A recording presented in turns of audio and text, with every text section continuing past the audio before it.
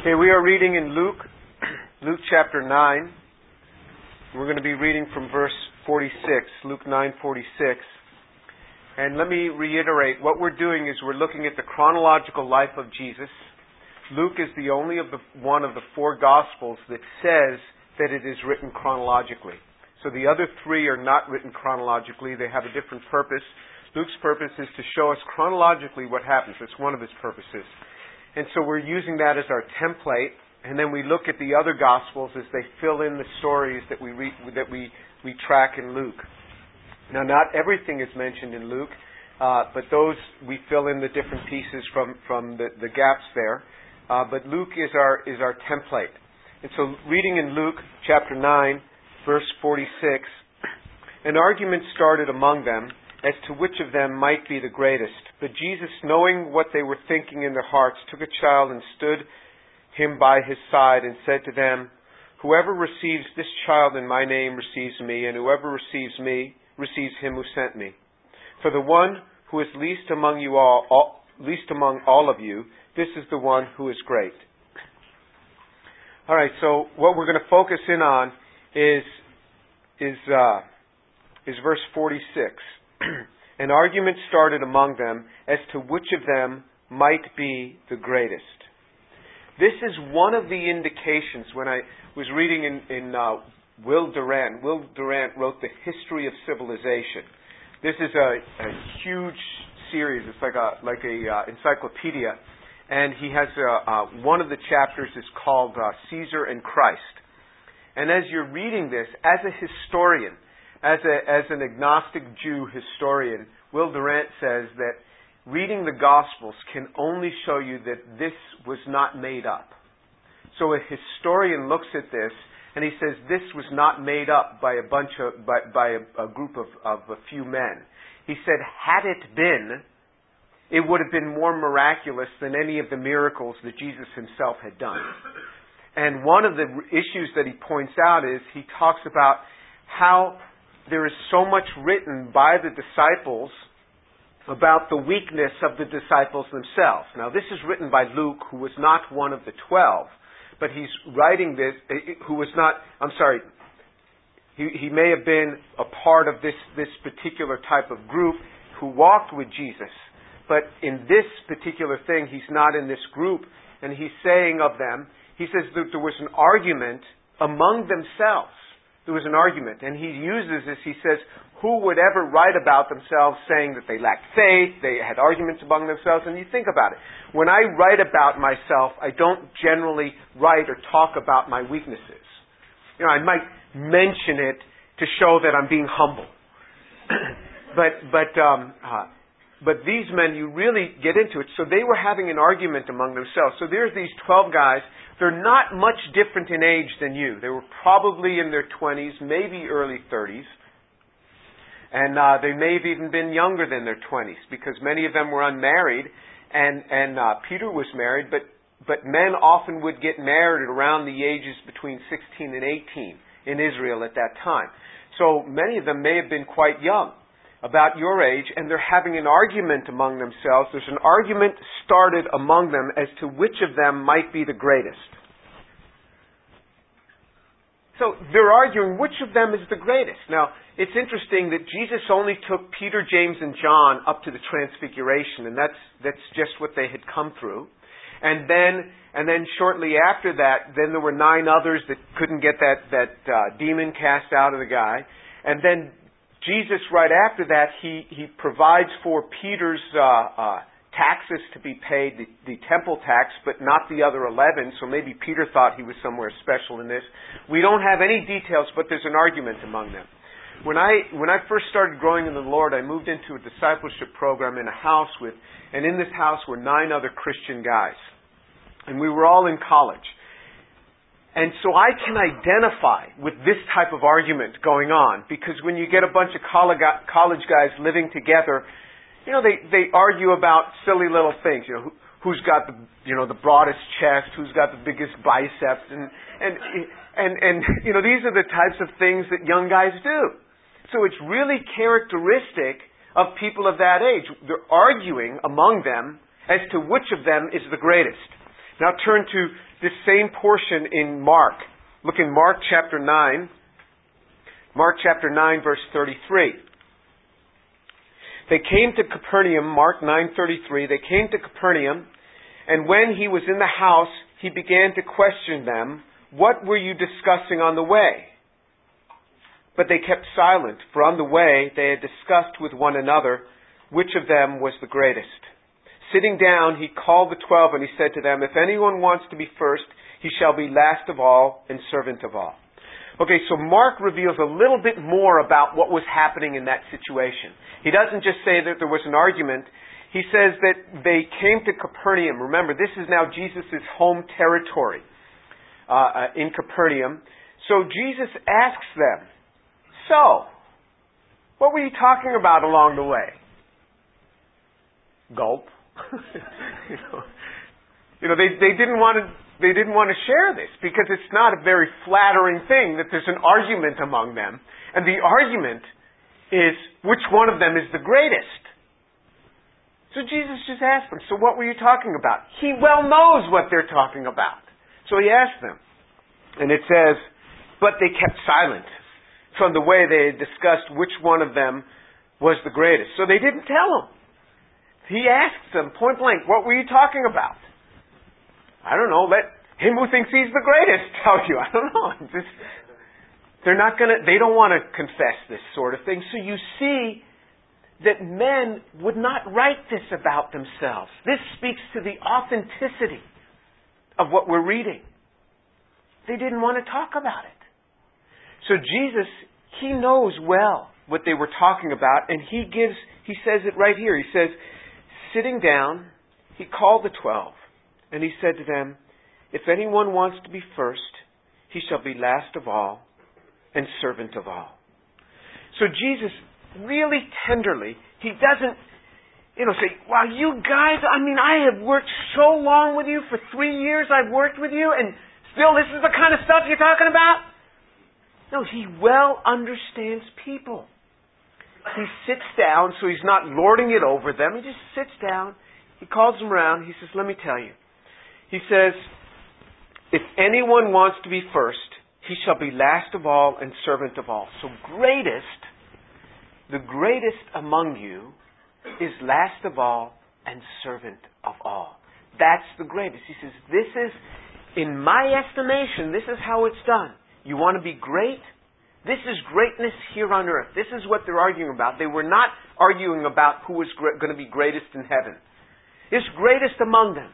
He says, the greatest among you will be last of all and servant of all. Now let's turn to Matthew and see how Matthew records this portion. And Matthew gives us a little more information, a little complementary information actually. Matthew chapter 18 verse 1. Matthew chapter 18 verse 1. At that time the disciples came to Jesus and said, "Who is the greatest in the kingdom of heaven?" And he called the child to himself and he set him before them. And he said, "Truly I say to you, unless you are converted and become like children, you will not enter the kingdom of heaven. Whoever then humbles himself as this child, he is the greatest in the kingdom of heaven." So Matthew tells us, now remember, Matthew's among this group of guys. Mark wasn't among them either. Luke and Mark are recording them. Matthew's one of them. So Matthew doesn't really even mention this argument that was going on. He just mentions the disciples asked Jesus, "Who is the greatest in the kingdom of heaven?" This is perfect. This is exactly what you should do. You're having an argument with a bunch of guys that say, "Which one of you is the greatest?" Jesus comes along and says, "So, what are you talking about today?"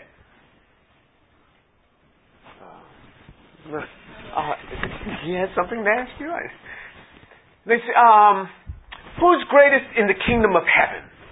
This is now a theological thing. Who's greatest in the kingdom of heaven? So they shift the argument. They shift this from myself to, well, we were just thinking about greatness is it Moses? Is it Elijah? Tell us, who's greatest in the kingdom of heaven? Let's just focus in, first of all, and then Jesus addresses them as to who's greatest in the kingdom of heaven. So what we've been able to do from these three synoptic gospels is to piece together what was going on in this conversation. But let's go back let's go back to this portion in Mark.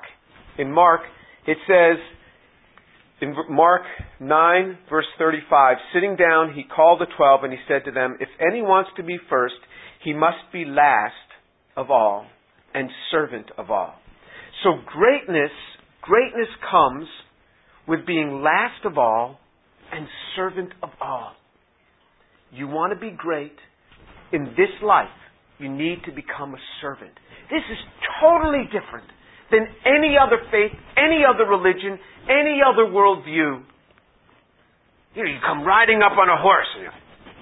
And our whole society is, the one who's going to come in and, be in the interview and just command this thing. This is the one you want. Jesus said, greatness is servanthood. Greatness is servanthood. And what Jesus is constantly doing with our lives, with their lives, with our lives, is the same sort of thing. We live on this knife edge. We just balance on this thing.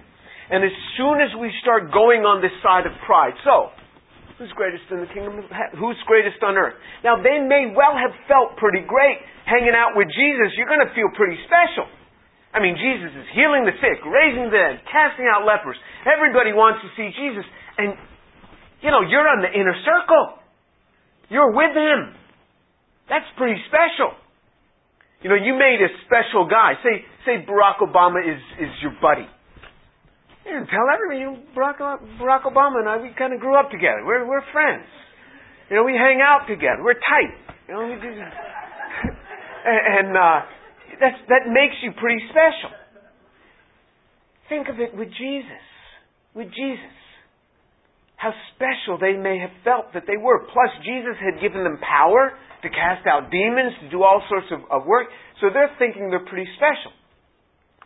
Jesus as they're leaning over into this thing of pride, He just begins to redirect them. He says, no, you have to become a servant. The other thing about this living in this knife edge is that when we start teetering onto the side of low self-esteem, and wondering how we could ever accomplish anything, He starts to lift us back upright. And He encourages us. And He says that, you are a royal priesthood. You are the righteousness of God in Christ.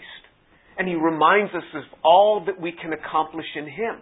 Because to fall on the other extreme, like I can do nothing, you'll have a defeated life. Have a defeated life.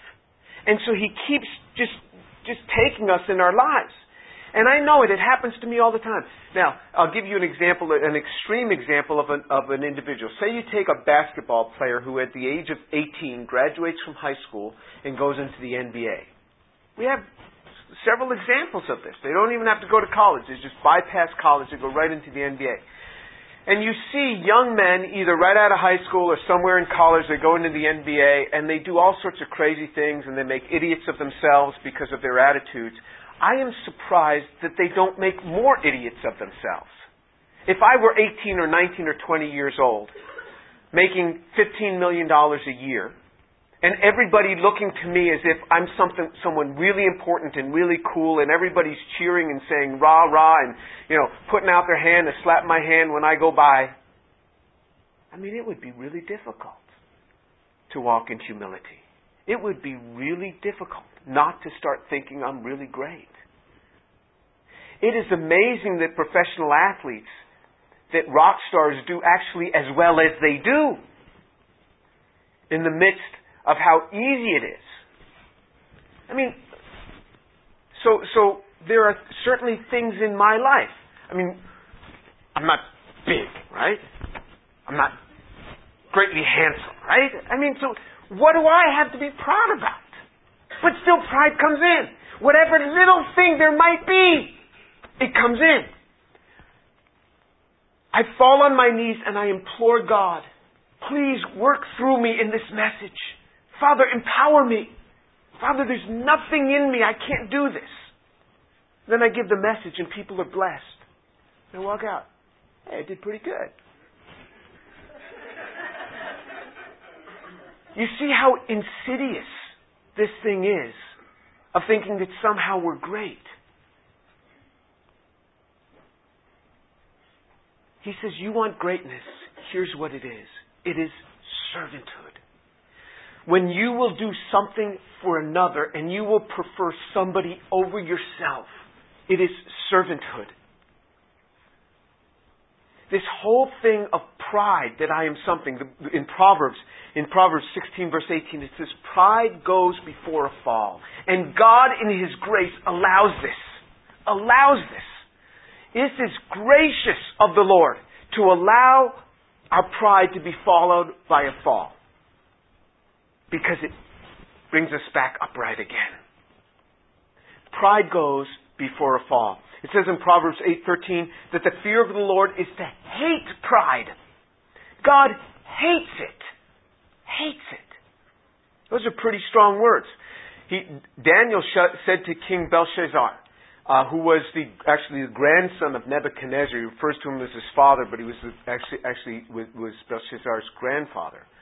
And he says, your father walked in pride and God humbled him. And you saw it. And you didn't turn. So God does this. He actually turns it and He humbles us through this. And He does things in our lives. So I'll give you another thing that God does to make sure that we don't start thinking that we're more than we really ought. He gives us things gradually in life. Turn to this verse in 1 Timothy 3:6. 1 Timothy 3:6. In 1 Timothy, you've got the requirements for an overseer, for a pastor of a church. Here are the requirements. In 1 Timothy 3:6, here's one of the requirements. And not a new convert, so that he will not become conceited and fall into condemnation incurred by the devil. Make sure that a pastor, as excited for the Lord as he may be, as he may be really excellent in getting other people saved and sharing the gospel and have a gift of evangelism. But if he's a new believer, don't let him become a pastor. He's not ready for it. Don't let a new convert become a pastor. Never. This is one of the requirements. When we were selecting a new pastor for this church, when Pastor Landon left a few years ago, I served on the committee. And when we were looking at Roger, because he was going, we were considering Roger as pastor, we just went right through this list. Right through this list. I mean, you say, well, God is going to speak in some holy way, and He's going to tell us what person it is to be pastor. He doesn't do that. How do we know He doesn't do that? Because He gave us a list of criteria. If He was going to speak and say, Joe X is your pastor. He lives in Kentucky at this address. Go find him. That's your pastor. He could do that, couldn't he? He could do that.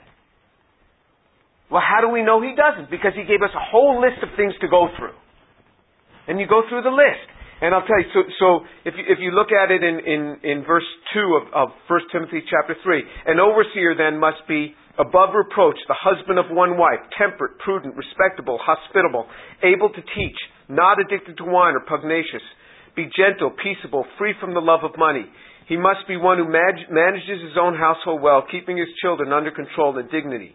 But if the man does not know how to manage his own household, how will he take care of the church? And then he goes on, he can't be a new convert, or else he'll be conceited. Verse 7, he must have a good reputation with those outside the church, so he will not fall into reproach. So it talks about these different sort of things. It talks about having this generous sort of heart.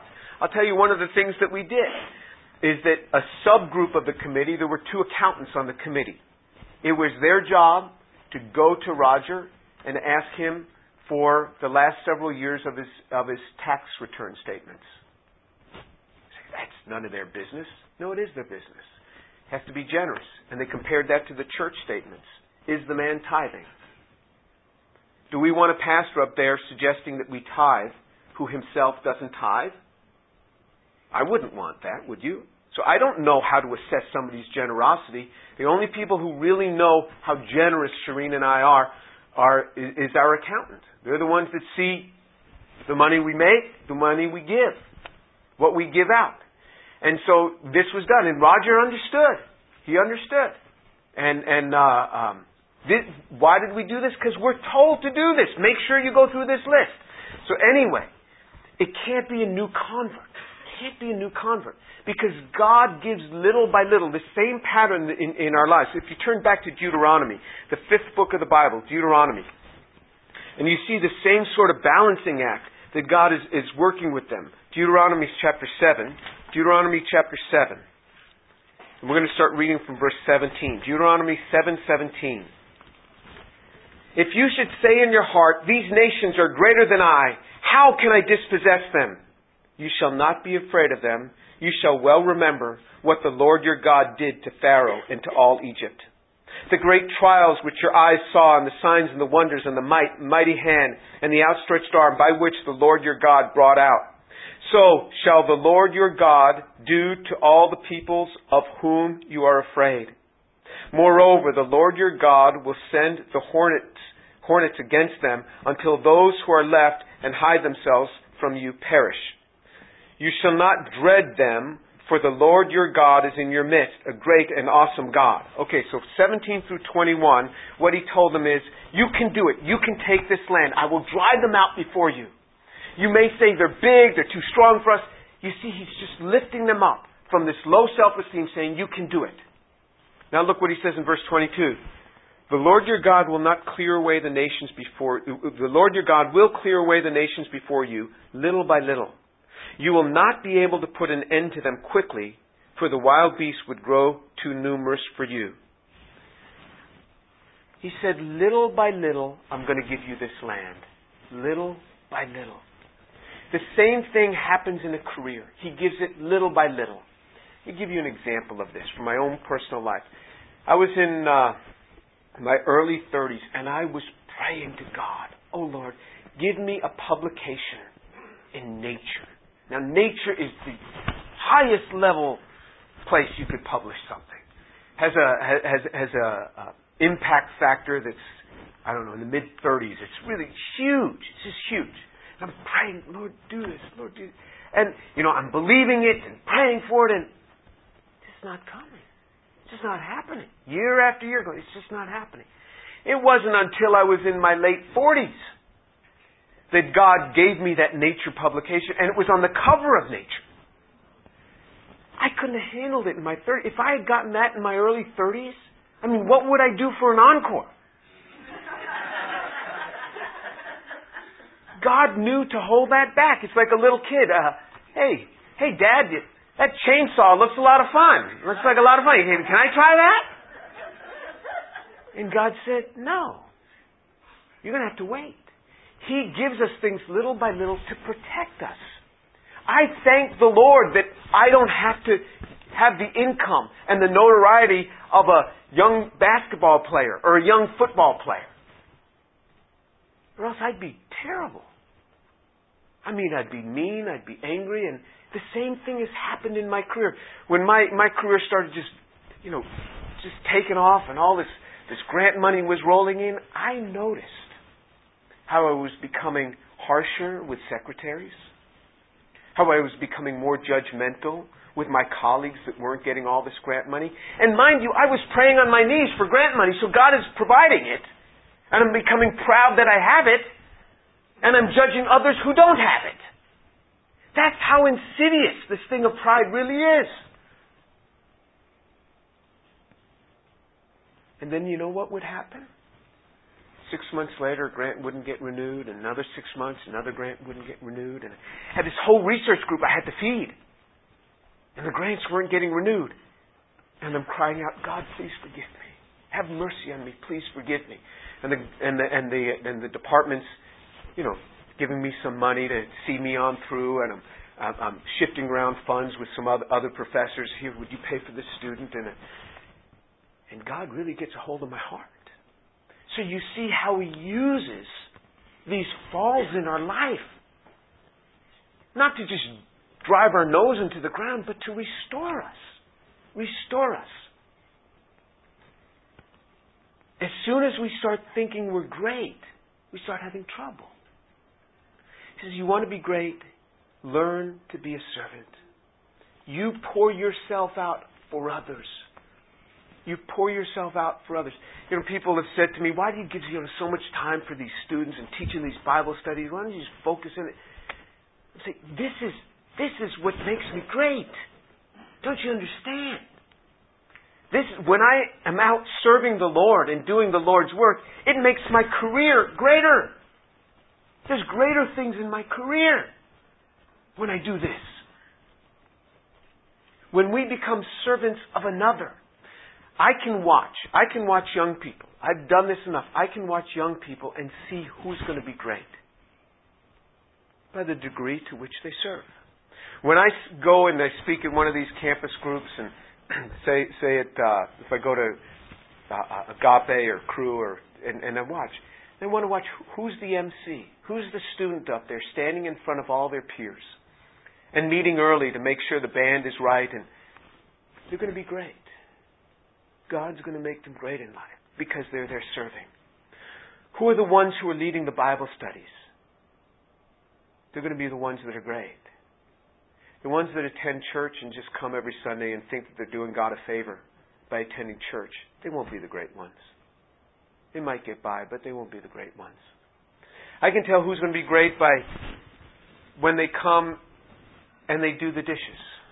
Not just for 5 minutes, but week after week after week. I know that those are the great ones. I saw this when I was a student, when I was an undergraduate, just like many of you. I saw this. There was a guy who was in the discipleship program with us, and one of the most unlikely fellows. And he had less training than many of the other guys coming into the program. And he would wake up very early in the morning on Sunday mornings, and this was at Syracuse University, so it was snow in the wintertime, and he would get the Lord's Supper stuff, he would get all the stuff ready, and he would go over and prepare the room on campus, because it was a campus church group, because the pastor was the evangelical chaplain of the university, and he would go and clean the room. And now the rooms were a disaster because they would have parties in these rooms on Friday nights. And so the janitorial staff didn't come in until early Monday morning, but the church would use that room on Sunday morning. So this kid would come in every Sunday morning, and all the other guys in the discipleship house were sleeping. And you know, especially in the wintertime, the boots were full of salt and everything. The ground was just covered with mess. He would push away all the chairs and mop the floor in a room about twice this size that we're in now. He would mop the floor, put back all the chairs, set up the Lord's Supper stuff, and people would just come walking in thinking, oh, it was always cleaned up and ready. The janitorial staff took care of it. No, that guy was taking care of it. And I watched that guy's life, and God blessed him so much, because he became a servant of all.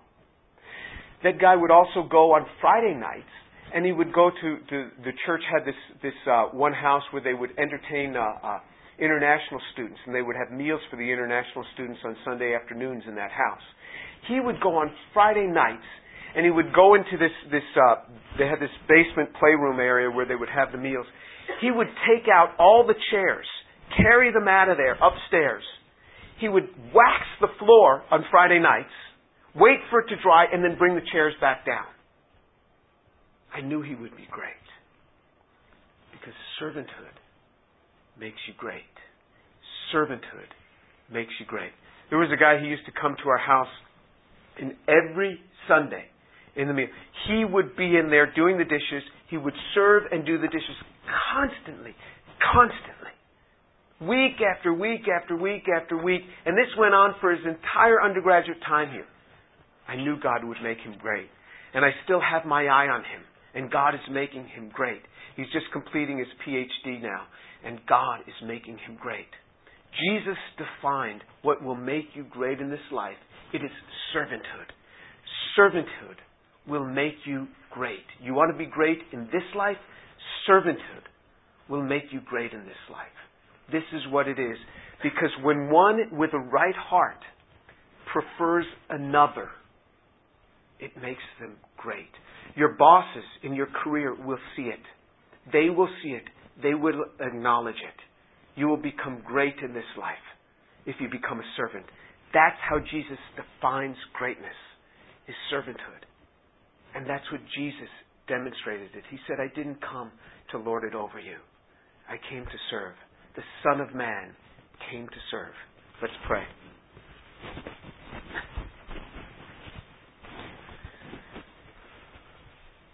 Abba, Father, thank you so much for your word. Your word that redirects us. Your word that gives us a picture of what life is. How you don't give us things all at once, or else we couldn't handle it. But Father, that you give us things according as you have in your time. Thank you, Father, that you care enough for us, that you give us things according as you would have in your time. Thank you, Father, for redefining what greatness is, that it is servanthood. Father, I pray for these young people that you would give them lives of a servant, that they would serve others, they would serve the body of Christ, they would be of service to others, and in that they would become great. Father, bless their lives, I pray. Bless their lives, I pray. Let them take hold of your word and realize what greatness is. What greatness is. It is servanthood. If you want to be great on earth, you become the servant. Father, I pray that they would never forget this message, but they would always take the place of a servant, and that through that you would make them great.